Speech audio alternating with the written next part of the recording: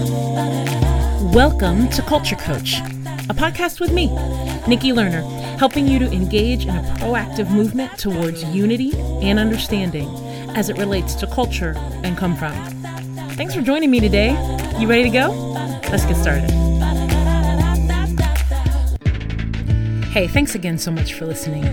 I wanted to create a space each week where you and I can learn about different cultures and come-froms in a safe, non-threatening, non-embarrassing environment. I hope you enjoy this podcast. For more creative resources and ideas, you can engage with me at nikkilerner.com.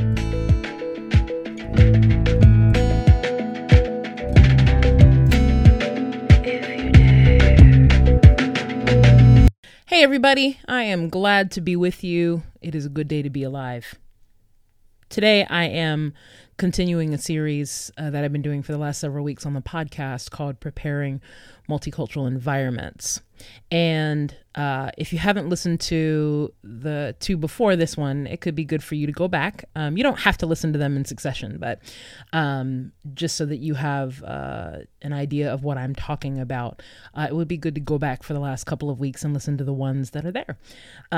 So let me just give you a little bit of context. Usually when an organization or a company wants to move from monocultural to healthy multicultural, and they start making lots of moves, or they start recruiting, they start hiring in particular, that sometimes what can happen is you as the leader or your organization starts just hiring people into an environment that is not ready for them.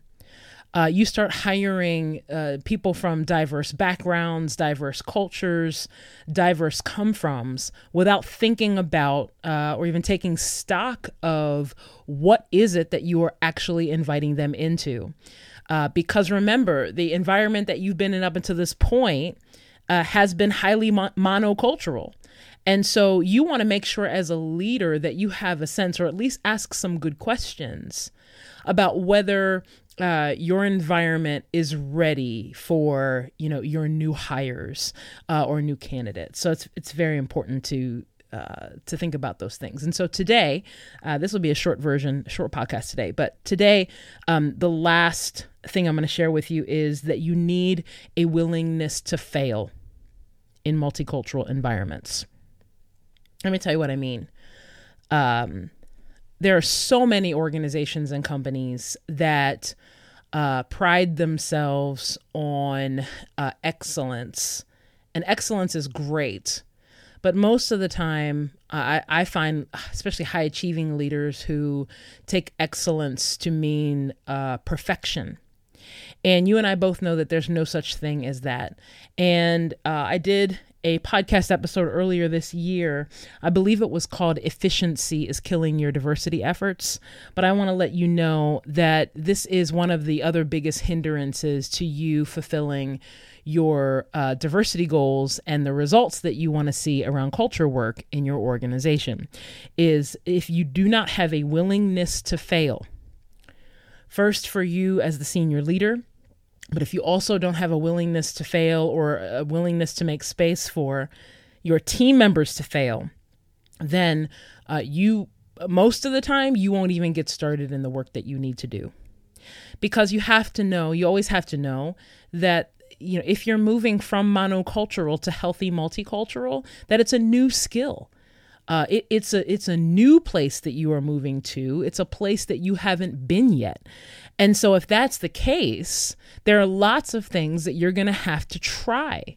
There are lots of things that you're not going to know if they work or not until you use them. Sometimes when I start to work with organizations, the first thing they want to ask is, well, what's everybody else doing? And that's the wrong question to ask. The better question is, what do we want to do? And then how do we do that? Because most of the time, if you look at another organization or another company in your field or outside of your field even, and you see that they are thriving with regards to diversity, with regards to inclusion, the things that you won't see is the process by which they got there. And a lot of times that process includes a lot of trial, a lot of error, a lot of messing things up, a lot of things that they tried and actually worked really well. And then things that maybe they did for a while and it worked for a while. And maybe things that they did and it worked and it didn't turn out so well. Like, you're not going to see all of that. All you're going to see is the result. But then the thing is that most people don't want to put in the work and the intention that lies behind a result like that. Most people that you see that are thriving in the areas of diversity work, culture work in their organizations have been working on it. They have been practicing. They have been failing. And you need to have a healthy respect for that in your organization, because what happens then is that most leaders aren't willing to suffer the blow that goes to their ego if you need a willingness to fail. In order to prepare multicultural environments, that environment, that organization, that company, that team, that executive suite needs to be willing to fail at some things with regards to diversity, and really start to cultivate an environment where people can try some things, where people can innovate some things around diversity work, where people can start to get really creative about what they want to create around issues of diversity. But you have to have a willingness to fail. I know some of you are probably sweating already where you're like, no, I don't think that's for me. Take heart. We all have to do it. But in order to prepare a multicultural environment, you need to have a willingness to fail. Don't be afraid. You're not going to die. You're not going to die if you try something and you don't like the way it worked, or you try something and you don't like the outcome. And for some of you, you have to be really honest about the fact that, maybe you've tried nothing up until this point. And that's a decision, right? If you've tried nothing up until this point, then you've already failed.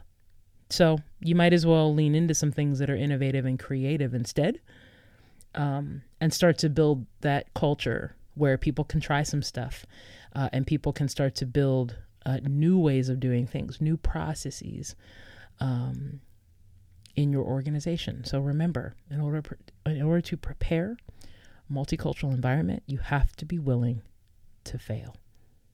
I got you. Hey, thanks so much for making the time to listen. If you like the insight today, tell your friends and be part of the newsletter at nikkilerner.com.